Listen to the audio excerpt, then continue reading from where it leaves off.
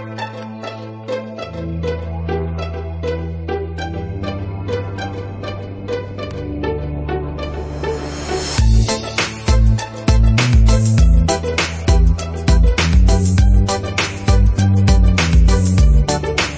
there, Knicks fans. How you doing? It's your boy, Jonathan Macri, coming at you with another episode of the Knicks Film School podcast.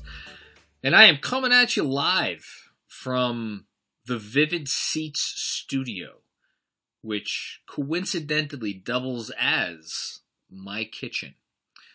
What are the odds?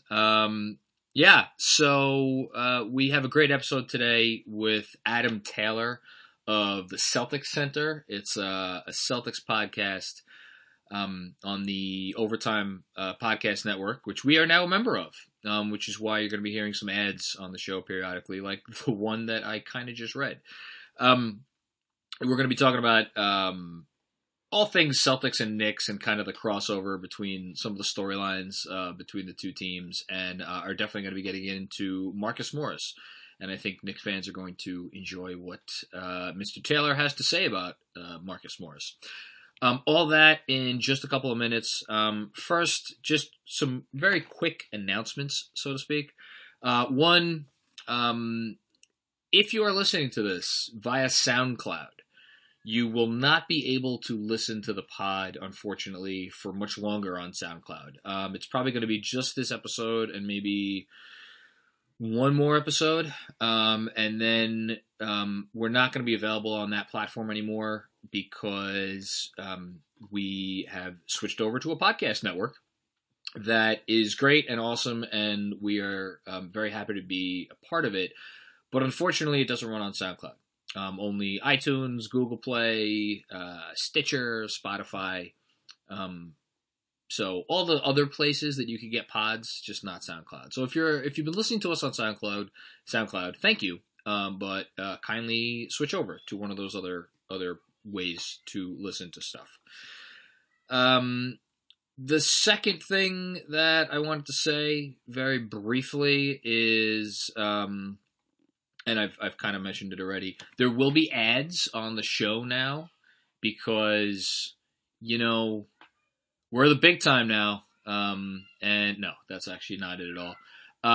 No, there's not really much to say about it. We're, trying to grow and be, a thing that is bigger and better. And part of the way to help us get there will be running some ads, which we're going to do. They're not going to be a lot of ads, and they're going to be short, but they will be there, so I just felt like I should say something about that fact. And speaking of the devil, use promo code OVERTIME, that's OVERTIME, in the Vivid Seats mobile app to save up to $100 on all ticket purchases, first-time customers only. See? That wasn't that bad. That was an ad. And it was a useful ad, because you could use this code, OVERTIME, and get, cheaper tickets. So definitely use that. And, let's get to the episode with me and Adam Taylor. All right. So, it is, what is it? Is FIBA starting today? Or tomorrow? Yeah, first game's today. First game's today. Are you, well, you should be excited because all of your players are in the damn game. We've got 4 of them. I'm more than happy to watch that game. I'm meant to be going to a family affair, but my phone's just going to be streaming the game all the way through.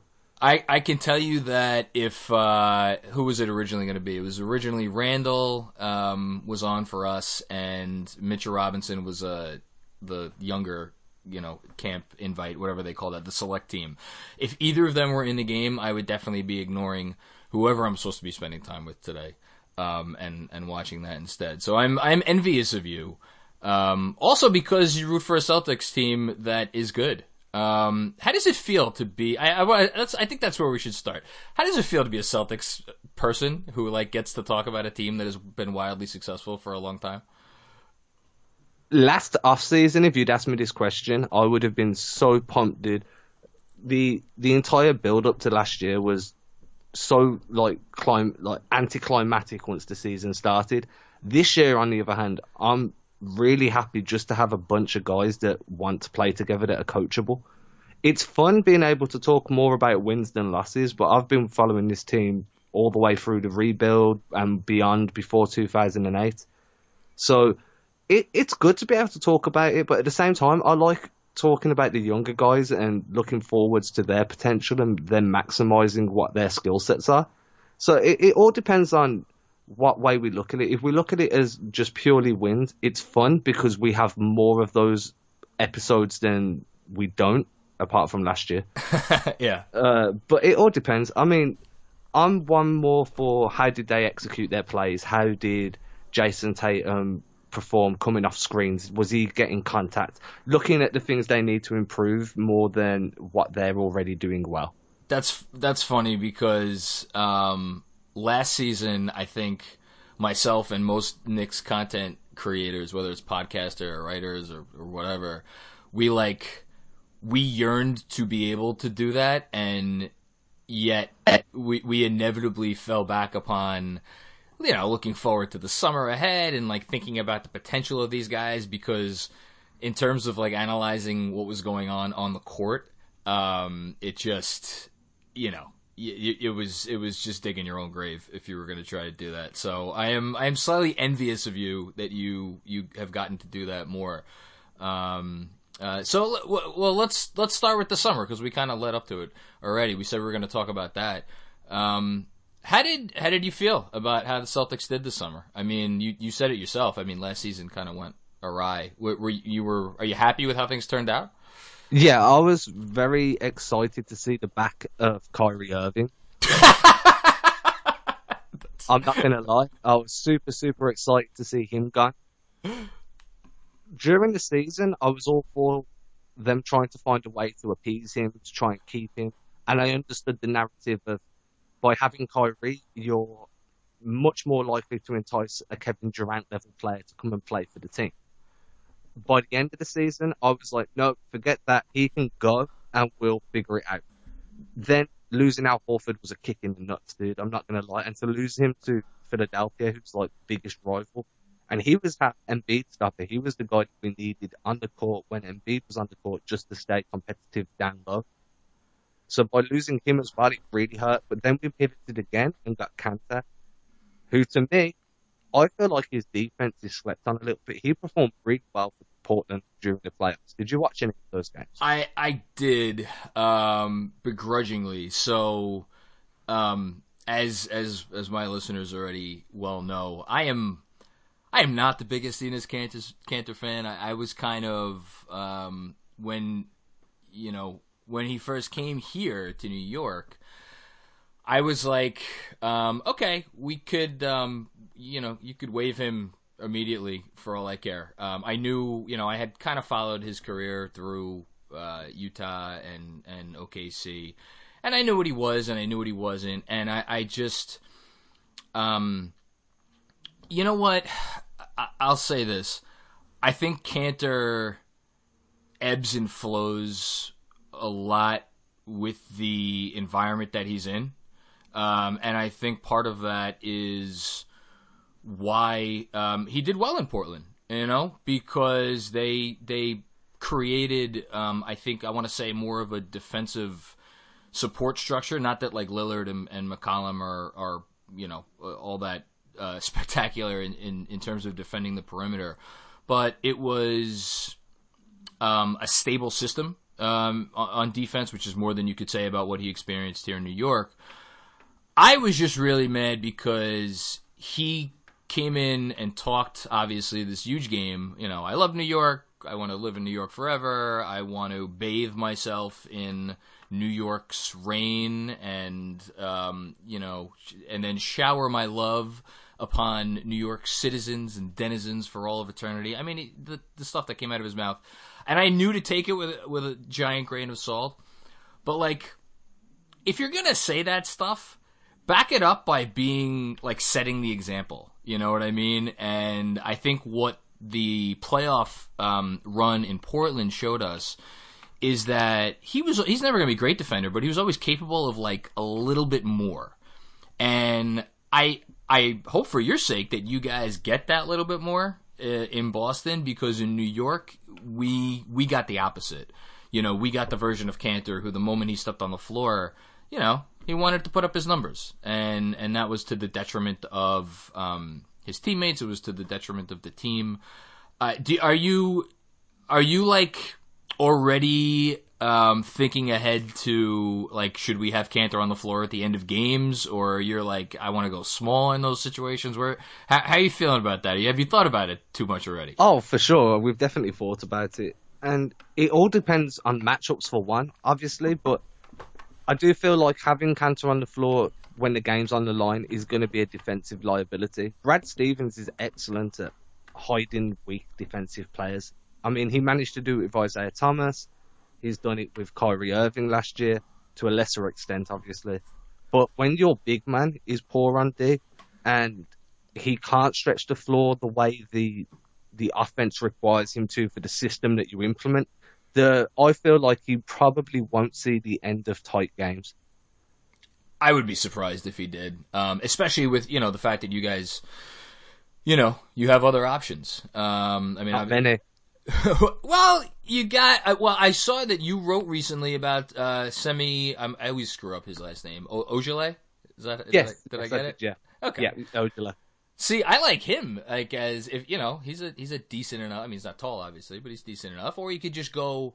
You could go all small. I just know by a certain point when he was here, there was a certain segment of Knicks fans that just when he was kind of banished to the bench, they were very, very happy, and I don't think it was a coincidence that the month immediately following both the Porzingis trade, when they got Hardaway out of here, and when Cantor was essentially banished around the same time, they were actually like a top 10 defense for the following month. Which if you tracked the rest of their roster is like you would think that I'm making that up, but I'm not. I think you're gonna get 25 good minutes a game out of him. And I can't believe I'm saying that, because he's my least favorite basketball player on the face of the earth. But I think you'll get 25 good minutes a night out of him, which we're hoping to get from a guy that was on your team last year, Marcus Morris. So here's my perception of Marcus. He's solid all around. Like, solid defender, solid offensive player, can obviously create his own shot a little bit. Can you give, like, us a little primer on Marcus Morris, having watched him for the last 2 years? Oh, guys, you're in for a treat. Am I really? There was times during last season where his shot selection was a bit questionable. It felt at certain points like he was getting the ball and it was, am I behind the 3-point line? Yep, right, I'm jacking up a shot. Okay. That kind of died out as the games got thick and fast and the chemistry issues were becoming apparent. Morris was the guy that weren't letting no one get away with their shit. If you missed the rotation, he was on you. If you messed up on D by letting your man get past you with a basic crossover, he was on you. He made sure that he was speaking all the time. He was a leader, dude. In all the chaos that was the Celtics season last year, Marcus Morris was actually one of the most consistent players on that roster. He improved his shot while he was with us. He improved his ability to grab boards and throw them outlet passes. I'm not saying he can do a Kevin Love cross-court outlet. That's not what you're going to get. But he'll put in work, dude. You're going to get an enforcer that's not scared to stand up for his team. And he'll call your young guys out. He'll make sure they're in position. And if they're not, he'll want to know why they don't know their rotation.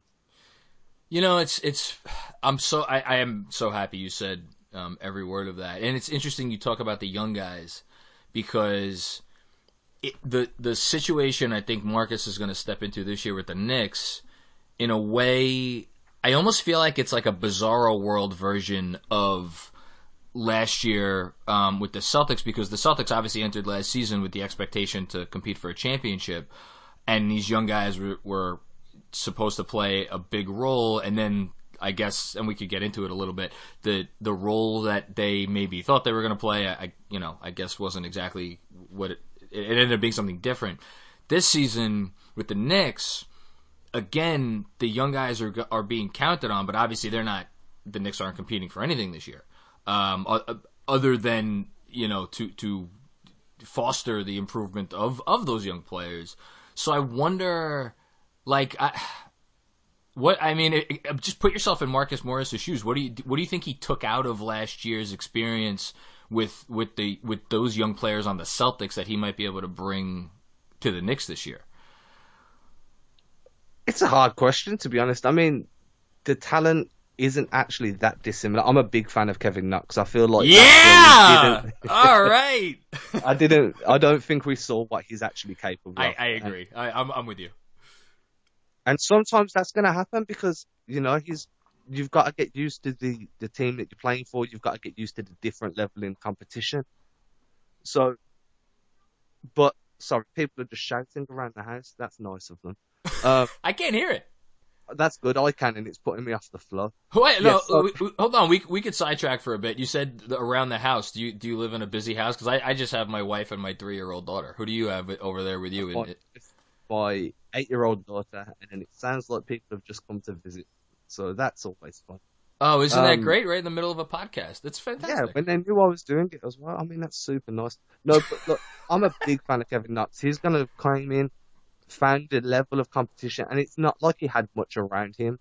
That's no disrespect to the Knicks roster, how it was constructed last year. Oh, listen, I routinely disrespect the Knicks roster last year on the show, so you could feel free to do it as much as you want. No, I'm quite respectful. Unless you're a Philadelphia fan, I'm very respectful of what you've got around you. But I like that. No, Knox is going to be much better this year. Mitch Robinson is going to be a defensive juggernaut for the next 10 to 15 years. Big fan of Mitch Robinson. What we say over on my podcast is that Robert Williams and Mitch Robinson are very similar in talent level and play style. It's just that Mitch Robinson has had the opportunity to make mistakes against NBA players instead of G League players. What? I want to ask you about that because there was a big critique in, that's why I was excited to do this podcast because the Celtics in a lot of ways are like the bright shining example of my perception at least. I don't know how you feel. They're like the shining example of the right way to do things in the NBA, and I want to get into Kyrie a little bit more because I get a sense that a lot of the blame is just going to kind of go on his shoulders for last season, and I'm curious if you think that that's true or not. But this idea that letting players like work out their kinks on the floor, like the Knicks did that a lot last year. It worked for Mitchell Robinson. The jury, I mean, you're a believer in Kevin Knox. I'm a believer in Kevin Knox. I think the jury's still out on Kevin Knox. It seemed to work for Trier. Alonzo Trier was, I don't know what his ceiling is. But you guys kind of did the same thing definitely with Tatum. I mean, Tatum, I feel like he played 2,000 minutes his rookie year, didn't he? He played a bucket load of minutes. I mean, I'd have to pull up the stats. I'm actually on Synergy right now looking for some nice little bits of information regarding Morris. So I'm not going to switch to Tatum, but he played a bucket load. He played a lot. And that's part of the problem as well, in my opinion, and because he played so well, especially in the absence of Gordon Hayward, which means his role on that team was cemented that year. He knew he was going to be getting good minutes. And moving into a year when you've got Gordon Hayward back, you've got a healthy Kyrie Irving. Now there's 10 guys that all believe they should be starting. Only 5 are going to. But 2 or 3 of the guys that are on the bench led the team to the Eastern Conference Finals the year before. And that's where the chemistry issues were. In regards to letting guys work out their kinks, Stevens did that, but to the extreme, dude. Like, there was times where he should have been calling a timeout, and it was 3 minutes too late by the time he did. And previously, when it was the Isaiah Thomas-led Celtics, and they were the king of coming back into games late and then stealing a win, there wasn't that camaraderie. Nobody was willing to go to war. We didn't have a Jay Crowder who would just put his head down and try and get in the way of bodies. We had Marcus Smart, but that was literally him and Marcus Morris were the only 2 guys that were really driving change on the court. So, yeah, it was good to see guys like make mistakes, but at the same time, if you're making the same mistake in February that you was in October, then you should be on the bench or somebody should be getting your minutes at that point. Yeah, the interesting thing last year, and I guess for us as opposed to you guys, is with you guys last year, the Celtics had options. Like there were guys who we knew were NBA players that could have come in. With the Knicks last year, it was like, all right, people complain about you send Knox out there when he's not ready, and maybe it's to his detriment. It's like, well, who else exactly is biting at or chomping at the bit for playing time, which is what's going to be different about this season. But then to hear you talking, or as I'm hearing you talking, this has been to me, there's been a lot of criticisms of the Knicks offseason that have been not valid. To me, the one that's completely valid is the idea that there are going to be 13, 14 guys in camp who are going to expect to play, I don't know, 1,500, 2,000 minutes, if not more, this season. And obviously that's not going to happen. So how do the Knicks avoid what happened to the Celtics last year? And I guess that leads to the other thing that I referenced earlier, which is like, how much of it was Kyrie? How much of it was like maybe some favoritism towards Gordon Hayward that was not fully earned? Like, what do you? I mean, you're a Celtics fan. What do you attribute it to more than just having? I think there was like multiple factors, and each one on their own probably could have been squared away or overlooked, and it wouldn't have caused too much of an issue. But when you've got Terry Rozier, who believes he should be next man up after Kyrie Irving, and then you've got Gordon Hayward that's struggling for fitness, really shouldn't have started the year as a starter. You've got Jaylen Brown having struggles while as a starter. Then you've got players that believe that they're better than what they are. Everything put together culminated in this disastrous year where chemistry just couldn't mesh. People were upset with the way Terry Rozier was handling things internally from the media reports that have come out. Other people are upset that Gordon Hayward was still getting the minutes, but he wasn't producing. I mean, that's the one good thing about Morris coming to your team now, because he's just lived the year of that, and he damn sure isn't going to want another one. So he'll be one of those guys to be in players' ears like, look, take your role, because role players get paid. Role players on a team that improves year in, year out get paid, because you show that you can sacrifice for the team and you can work within the system. I hope to. I mean, you said this about Morris. I had Mo Hamilton come on from The Athletic a few weeks ago. He said similar thing about, specifically, I think he mentioned Julius Randle, Elfrid Payton, and maybe one other guy, about guys that are just like good vets and should help keep like order in the locker room if things are like if some guys are tempted to get out of line because they're not getting what's coming to them. But that's the thing about the Celtics last year is it's like I look at the Celtics from afar and I'm like, Danny Ainge, good culture setter. Brad Stevens, seems to be, to me at least, a great culture setter. And then you had Morris, you had Smart, two good guys. How big a factor was Kyrie? Because a lot of Knicks fans, they may say they don't, but they're going to pay attention to what's going on in Brooklyn this year. How happy were you to get him out of Boston? I mean, dude, look at it this way. The guy was in Cleveland and he was having problems with LeBron James when he was winning.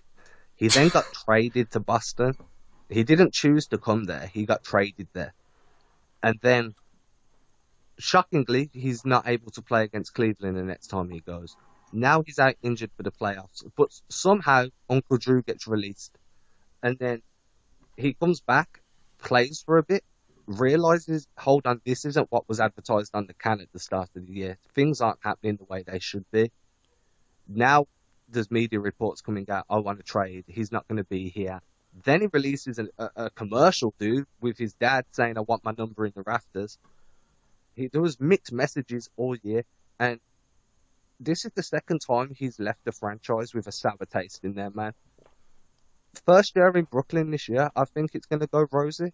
Okay. Next year, I don't think it's going to go as well, because he seems like a guy that if everything doesn't fall into place straight away for him, he's going to sulk. And he's a weird dude, man. I mean, some of the reports, did you hear the report where Brad Stevens came into practice one day and said good morning? And Kyrie's retort was, what do you think is the definition of government? I don't know if I've heard that one. Dude, if I walk into work at 9 a.m. and you're asking me to define a government, I'm going to take you to go jump. Just fuck off, dude. It's 9 a.m.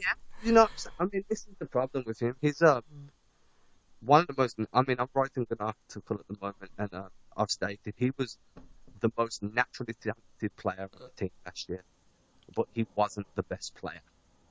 So I was just saying about Jarrett Allen. Is he going to be getting starter minutes now that DeAndre Jordan's there? What about Karis LeVert? Is he going to be getting the ball as much as what he was last year? And these issues, these little questions can snowball to become big issues when you've got a guy like Kyrie that isn't exactly a locker room leader or somebody that gels with the younger core of a team. So I said on my pod, I think it was a few weeks ago. I had heard, because I occasionally get little snippets here and there around the interwebs. I had heard that the Knicks had their let's just say hesitations about Kyrie over the course of the year, and I, even before the Durant injury, I think that they were skeptical. And it's like, it's really interesting how this could turn, because I agree with you. I think he's going to be on his best behavior in Brooklyn this year. I think it's going to be, rosy for a little while. Plus, Kyrie is the very definition of a hipster, and that's what Brooklyn is now. It's full of goddamn hipsters. No offense if you're listening to this and you're a Brooklyn hipster. We still love you. But, I mean, it is what it is. So, I think there's that aspect of it. But, like, if he actually came to the Knicks with Durant, and, like, the Knicks obviously are trying to establish a culture, whatever the hell that is, they're trying to establish it. I mean, you want to talk about a guy that could have gone, made this thing go sideways. And I'm not trying to put lipstick on a pig, because I think at the end of the day, the Knicks would have been very, very, very, very happy to have these two guys in their building, even an injured Durant. But I wonder, I look forward to looking back several years from now and wondering if, asking the question, did the Knicks dodge the bullet that would have been, same old Knicks, maybe. And meanwhile, we went this other way, and we'll see if it winds up working. Let me ask you this: if you were forced to keep one of the two guys on your team for the year ahead, Kyrie or Rozier, which one would it have been? That's hard, because you always want to keep the most talented guy, right? Yeah. And both of them were a locker room problem. So I'd probably go Kyrie, just because if you saw Rozier play this year, you'd know that Charlotte have been screwed, dude. Was it that bad? He reminds me, he's one of these guys that needs usage. He needs high usage to be effective, large amount of minutes. He wasn't getting them. Yeah, it was terrible, dude. He was another guy to just jack up shots after shots, and there were air balls, they were clanking off the front of the rim. He just wasn't this scary Terry from the year before. So. And this is the problem. That's Charlotte's problem now. I mean, we got Kemba, we're good. But I feel like you did dodge a bullet with Kyrie. I'm shocked that you guys didn't make a play for Kemba Walker. So, there's been... And listen, you may have heard something I didn't. There's been, like, I don't want to say conflicting reporting, but there are... I've read, pieces this offseason that... insinuate like the Knicks couldn't get a meeting with Kemba Walker, or like Kemba Walker didn't want to look the Knicks' way. My read on the situation, and I try very, very, very hard to be objective, but at the same time I admit I'm a fan, so that sometimes I don't know if I could fully do that. My read on the situation was that the Knicks were sending out messages basically from March or April onward, that they were essentially only going to make a play for Kevin Durant and Kawhi Leonard, and if they got one of those two guys, then whoever those guys wanted to bring with them. And if it wasn't going to be those guys, then they weren't going to make a play for anyone. So I agree with you. I don't think they made a play for him, but like, truth be told, I don't like if you're Kemba Walker and you could have taken the Celtics position or come to the Knicks. Like, what would you do? I mean, if I'm him, I'd go to the Celtics. Honestly. Do you feel like, and this, I'm very curious about this. Do you feel like James Dolan is detrimental to what you're trying to achieve as a team? Oh God, how do I even begin to answer that question? I mean, see, James Dolan, if you're out there and you're listening to this, I could honestly say you own real estate in my head. You own rent-free real estate in my head because I have spent more time thinking about that son of a bitch over the last. I mean, he's always in your mind as a Knicks fan. But especially since everything happened in July, like the big conversation for me, like internally, externally in July was like, are we ever going to be able to? Because like I'm sure you hear things, I hear things. Like how much of it is true? Like that guys, they just look at a situation of a team that's owned by Dolan and they're like, you know what? All things being equal, I don't want to deal with that. I mean, Melo going on to First Take and saying that when he went to New York, there were promises made about fitting a team around him that would be contenders, and that never came to fruition.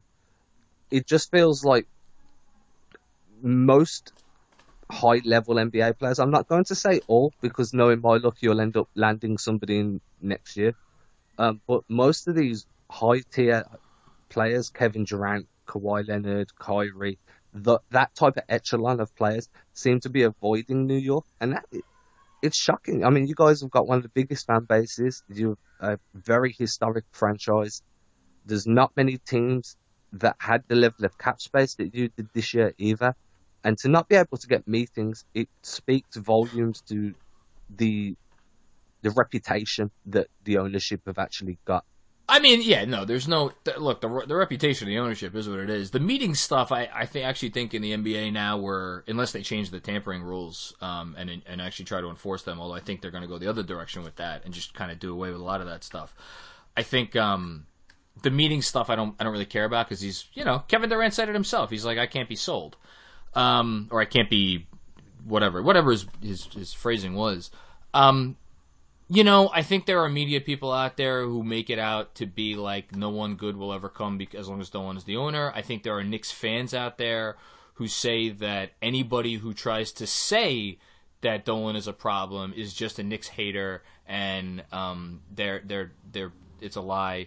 I think like most things in the world, the truth is somewhere in between. I think if okay, I'll give you this scenario.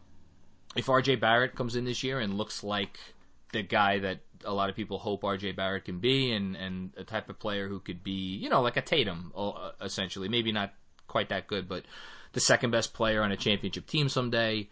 Leader, real drawing card. Mitch takes a step up. Knox takes a step up. Like, will a really good player come here at some point? Yeah, probably, because it's a good situation. But that's why I think when I said before, I was like, all things being equal. Like, all things haven't been equal thus far. The Knicks have been terrible. So when you look at the situation where it's like they're not only bad, but you have this buffoon, on high, who even though he's been staying out of basketball, it's like he's still there. It doesn't help. I mean, it's and meanwhile you guys have I mean, back in what was it, the 90s, the Celtics had like a ownership group or an owner that was like not great, and they have what's his name, Grousbeck, is that how you pronounce his name? I think so. I'm terrible with pronunciation, dude. Something like that. Yeah, but he's like he's solid. He lets Ainge do his job, and you don't hear from him. It's like that's what Knicks fans want. Then you can look over at the Clippers, and they've got a very involved owner, but he's passionate and he's involved for the right reasons. I mean, Steve Ballmer's just insane. Have you seen the way he celebrates it? Oh my God! Literally after every basket. It's crazy, but that could be a gift and a curse, and it's been good because, like, he has the right. He put his team in like a good situation from day one. Like, how would it's an unfair question maybe to ask, but how would that stuff play if things were not going so well? Would he be deemed more of a distraction? He's also incredibly media savvy. You want to know the difference between Steve Ballmer and James Dolan? That's the difference. Ballmer's the most media savvy person on earth. Meanwhile, Dolan is like the opposite of media savvy. He's the antichrist of fandom. I'll say this. I will say this. I don't know if you follow baseball at all. We have another team in New York, the New York Mets, who are owned by this other guy, the Wilpons, the Wilpon family, and they spend as if the team is like a small market team somewhere in the middle of the country. Dolan is, God knows, he's done a lot of terrible things. He does go into his wallet, and he opens up his checkbook, and I think if the team was ever in a position where they were like on their way to getting good and they just needed to like pay the luxury tax for several years in a row, I think he'd do that. So it's like on a scale of 1 to 10, maybe he's like a 1.5 as an owner. He's not all the way down on the bottom, but that's. But you're making the right moves now. I mean, you think so? Mitch Robinson, R.J. Barrett, and Kevin Knox. That seems like a good young core of guys. Alfred Payton was a decent pickup. I'm trying to think who else you've picked up. So you got Morris, Randall you talked about, and then the two shooters, Ellington and Bullock, although Bullock's health, we'll see where that's at. And then Taj Gibson Taj Gibson, solid, old school, back to the basket guy. Marcus Morris is we've covered him. And I was a big fan of Julius Randle. Looking at I've done a deep dive into him recently on Synergy, just out of curiosity to see how he improved. His 3-point shots improved every year from the corners. Yes. His rebounding is up again. He can body you on the boards. He can get putbacks. He can run the floor. He's now able to stretch the floor. Sometimes it feels like his numbers are a bit empty, like they're a bit stat paddy. Like if he got the opportunity to shoot a free or make the pass, his shooting's better than his passing, so he's going to take the shot. But he's a solid guy, dude. Having him next to Mitch Robinson, I'm so high on Mitch Robinson, dude. Oh, we are captains of the Mitch Robinson fan club here. We love him. Having Julius Randle, Mitch Robinson, and then you've got Marcus Morris, RJ, or Knox, depending on who you want, how you're going to play them, and then Alfred Payton. That's a solid unit, dude. You're going to increase your win share by at least 6 to 10 games this year. I think the question is, there are some people who think that they're going to be like in the mix for a playoff spot. I do not think that is I do not think that is likely. I think the question is, do they win 30 games? And but again, that's a 13 win jump. I think a lot of fans here in New York just kind of poo-poo that. It's like, 30 games, we're going to win more than 30 games. Well, 13 games is a lot. But it's interesting to hear you talk about your perception of the Knicks' moves is a positive one, because I'm always interested in how other fan bases perceive what the Knicks are doing. And it sounds like you think the idea of just getting good, solid veterans in here to kind of offer leadership and guidance to the kids that they have, that's a good move. Yeah, it's one of the smartest moves you can have. The NBA, young guys, it's an 82-game season with a bunch of travel. And most of the time, these guys don't get a chance to adjust to the time zone they're in before they're playing and they're back on a flight out.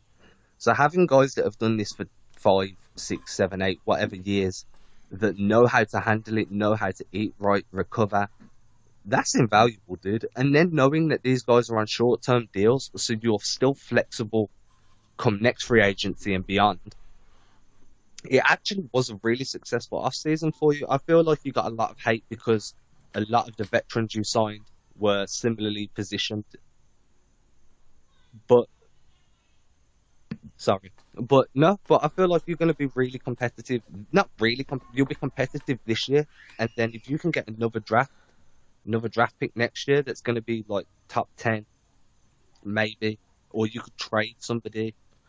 If you was going to say anybody's a potential trade chip this year for you, who would you say? It's funny you say that, because the guy that I've been saying thus far this offseason, and it's not because I am not excited about him. It's particularly because I think he's probably the best guy we have on the team, is Marcus Morris. If you're a contender, and you're looking I'm high on a lot of the guys that the Knicks brought in. Wayne Ellington, obviously his reputation as a shooter precedes him. Peyton could do some nice things. But if you're a team trying to win a championship, you said a lot of things about him that I think back this up. Like Marcus Morris is the type of guy that you want to get in there. And I also think that, and you brought up the positional aspect of it, where I think they're going to play him at the 3. I think they're going to, obviously Knox, they're going to play him at the 3. RJ's going to see time at the 3. If they trade Marcus, I think that opens up some more time for the younger guys as the season goes along.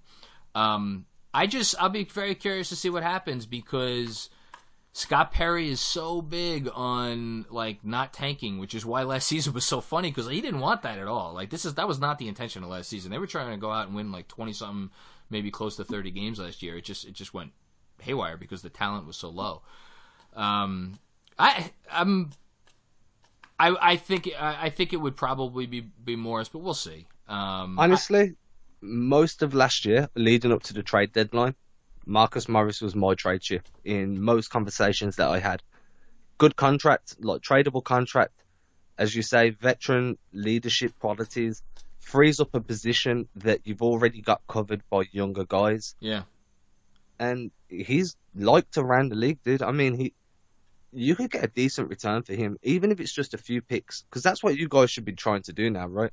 Is get as many picks as you can, package them. They tried to, but I think that's why they tried to toe this line of let's bring in all these veterans to try to get our young guys right, because all the future picks in the world don't make a difference if the young guys that we already have here don't grow. And I think they realized that the kids weren't going to grow unless they got some NBA veterans to try to lead them.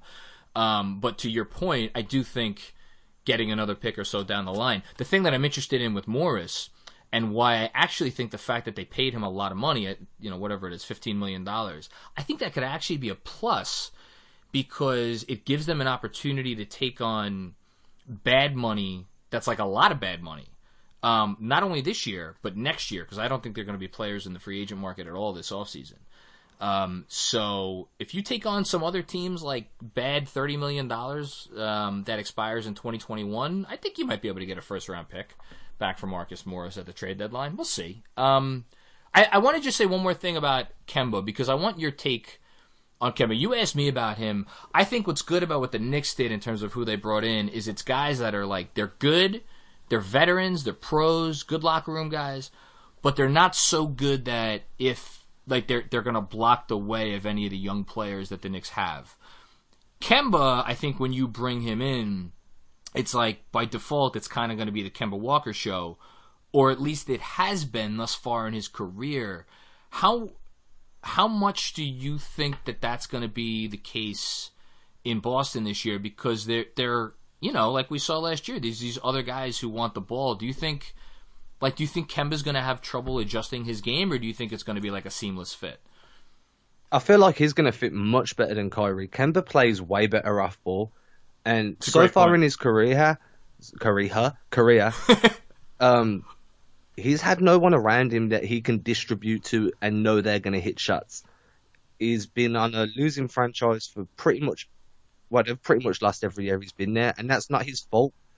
You guys lost when you only had Melo and he was in his prime. Yeah. It happens. You need more than one star to compete. Having a guy like Kemba that can move off ball and then being able to rely on Gordon Hayward to handle the ball sometimes. Jason Tatum can pass and run the court. I feel like he's going to fit much better. He's still going to be the primary point guard. So if you're coming into Boston via draft like Carson Edwards has, and you're a ball handling point guard, you're playing off the bench, but that's good too, because it gives these young guys time to get their reps in, but not have all that expectation on their shoulders too early. Yeah. So, I mean, I'm big on Carson Edwards. I feel like he's going to be... Yeah, what a great pick that was by you guys. Really, I like that one a lot. He's going to be a stud. I feel like you'll see him play the 2 a little bit. Okay. Just to play with Kemba and see how he runs the offense. Because long term, if it pans out, then Carson's going to eventually inherit that role. And 2-3 years as an understudy to Kemba Walker, maybe 4, maybe 5, depends if he re-signs. He's there for 4 now. It's not a bad way to learn. I don't think it's a bad way to learn at all. You've brought up the future, and I think I'm excited for this season to watch the Knicks this season. I'm sure you're excited to watch the Celtics this season. You guys are obviously a lot better, are going to win a lot more games than the Knicks this year. But I don't. Well, I don't want to assume this. Do you consider yourselves a championship contender as currently constructed, like this season? With no trades involved, no. Okay, so we're on the same page because I agree that they're just on the outside looking in. Like I'm like as excited as we both are for the season ahead. I feel like in the NBA, you're whether you're just a fan or you're writing about it or you're talking about it, you're always looking forward to like the next thing. Like, what do you do? How are you handling that? Because I think the expectation in Boston now for so long has been like not championship or bust. Because like you said, there was the slow rebuild after Garnett and Pierce and with Isaiah Thomas, but like. What's your outlook long term, or maybe not long term, but like a couple of years down the line? I feel like a couple of moves, and we're right back where we were expectation wise last year. Okay. Gordon Hayward's got a player option at the end of this year. I'd say I'm 95% sure he re-ups and stays for the extra year. Yeah. If he has an average season, he's not going to get that money again. And if he has a great season, he owes it to Boston to stay. Because of the first 2 years of that contract. Jaylen Brown's on a restricted free agency. I'm worried about him. There's a few teams out there that are going to have money. He's one of the better players available this summer. Yeah. Brandon Ingram, obviously, is like the best young guy available. I'd say Brown's probably third or fourth. But I feel like we are just a few moves away. We've got Vincent Poirier, who is an enigma at this point. I've got a feeling come mid-season, we'll be looking to move Kanter because Poirier does everything he does with none of the extravagance. Shall we say? You know what? That's a great word for Enes Kanter. He is an extravagant human being. Yeah, and if Vincent Poirier comes and he can run the floor like better than Kanter, he led the EuroLeague last year in rebounding. So if we can get that from him to a similar level in the NBA, and then if he can just develop some form of jump shot from like 18 feet and closer, then we've got Enes Kanter, the French version, but for half the money, let's move Kanter, see what we can get back to fill another hole. Yeah, I'll be curious to see what, if any, trade market there is there. It's funny, you mentioned Brown.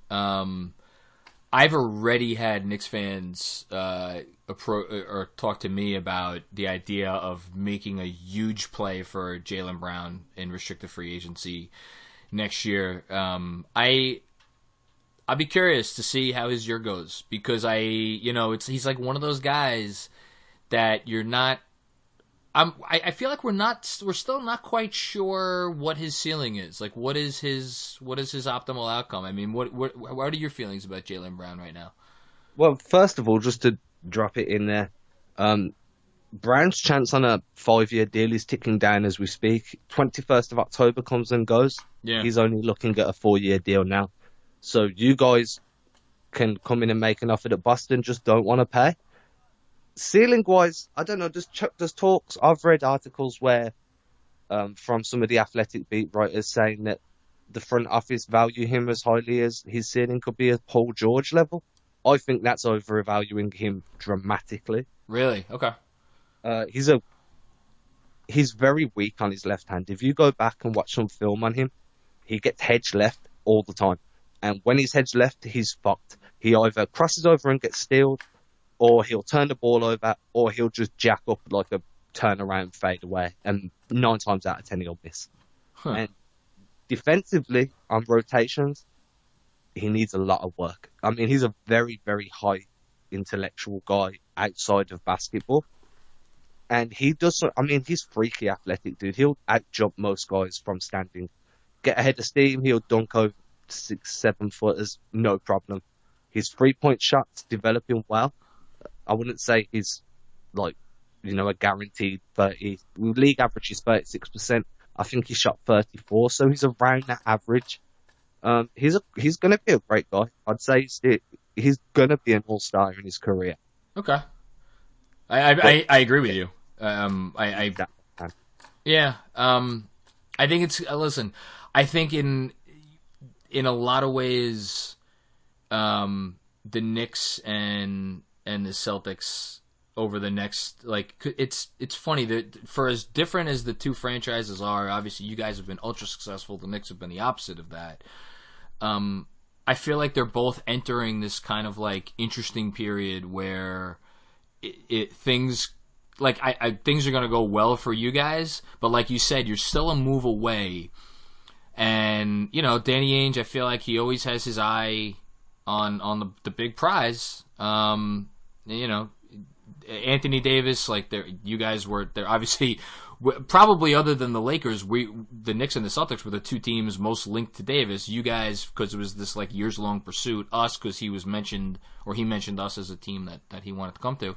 And then you got Giannis coming in 2 years. It's like I can't wait to see what happens if he does not sign the Supermax next summer.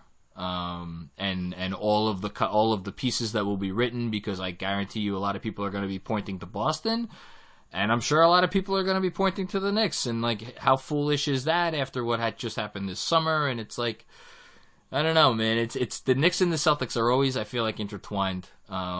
Dude, as a Celtics fan, I'd be happy for you to. I mean, I'd hate the fact for you to get Giannis, obviously, but at the same time, I'd be happy. I want that rivalry, you know. I want a good Celtics team and a good New York team that are fighting for that conference title. We haven't had it that much. No, that's really what I mean, dude. Like, I need that. That's two of the best franchises in the East are fighting it out for that conference. And then if the Lakers are good too, oh man, that's like a Celtics fan's dream or nightmare, depending on the outcome. But no, I mean, it's good for the NBA as well. You want your biggest franchise, your big market franchises to be successful. It draws in the viewership. The salary cap rises. Hopefully, League Pass gets a little cheaper because of it. That'd be nice. But no, man, I feel like you guys, you're pretty much where Boston was 3 years ago. The only difference was Isaiah Thomas came and just became a god for a year or two. He went. Without Isaiah Thomas coming and becoming God, we would have been where you guys are now. So you're on that same similar beaten path that we've already walked down. And then personally, I like to look over my shoulder at teams that are rebuilding behind. So, you know, Orlando's another one I like to keep a close eye on. I'm just waiting for Washington to blow it up. They need to blow it up. And then you guys are not far away from not contention, but relevancy would be a good word. Listen, we'll take. I don't even want to say we'll take relevancy. We'll take respectability. It's just, you know, you'll get that this year. I hope so, because I think that's more than anything. Knicks fans are just sick and tired of having to read, you know, the stuff that gets read about us, because it gets tiring. And it gets draining, and that is the one nice thing about you guys is that's the benefit of the doubt you get when you're a well-run franchise. Is like, even when things go terribly, horribly wrong, as I think you said yourself that, you know, happened this past season, you get that benefit of the doubt. And I think what drives New Yorkers nuts, I be honest, it drives me nuts sometimes, is like there's that presumption of there's always going to be that presumption of ignorance until, you know, you start to see signs that things are getting on the right track. So if we can just escape that, I think it'd be healthy for the fan base, it'd be healthy for the team and the players and all that. But I think we play each other the second game of the season? I haven't really dug into the schedule yet, but I'm pretty sure we play each other pretty early. So that'll be fun. I'm just pulling it up now. It's definitely very, very early on. Yeah, it's one of the first couple games. I know it might be your home opener, it might be our home opener, if I forget which one it is. But yeah, and like you said, you're looking over your shoulder. I'm definitely looking at the Celtics because, like, the infrastructure is there. Like, they just, you know, it went wrong this last go around. But if you guys, like you said, if you make that one more move, you know, you're right. I have a buddy of mine. He thinks the Celtics are going to come out of the East, and a guy that is a pretty good basketball fan, knows what he's talking about. He thinks Kemba Walker is like just the best thing ever. So, well, the thing is, if Hayward goes back gets back to a level that he was with Utah, which isn't too much of a stretch when you think this injury was similar to Paul George. Difference being Paul George, when he had a first full season back, had a whole summer and 6 games the previous season to really get some air under him. Hayward had surgery this time last year, a second surgery that he wasn't expecting, and then got through in the deep end. So and then Paul George had one of his best years coming back that next year. So if we can get a Utah level-ish Hayward, Kemba's going to do better than he's ever done before. He's got shooters in Jason Tatum, Carson Edwards, Jaylen Brown even. He's got rebounding that he's never had in the terms of, as much as you don't want me to say, Enes Kanter. It's okay, listen, he can rebound. He's good at rebounding. But I feel like, these guys there's a couple of these guys that have got more talent around them now than they've ever had before. But we had that last year too. We had more talent than we knew what to do with, and it was detrimental to the team. So it's about finding that balance that everybody knows their role and everybody plays within their role. And any team that can do that's got an opportunity to progress. It's that's a good place to end it, because I think that's a good MO for you guys, and God knows that is the MO for the Knicks this year. They've upgraded talent. Now it's a matter of just everybody being okay with accepting the fact that there are only how many minutes in a basketball game to go around? 240, if I did the correct math. Yeah, I think 240 minutes. So it's going to be interesting. Different definitions of success for Boston and New York this year, but I think we'll both know it if we see it, which is fun.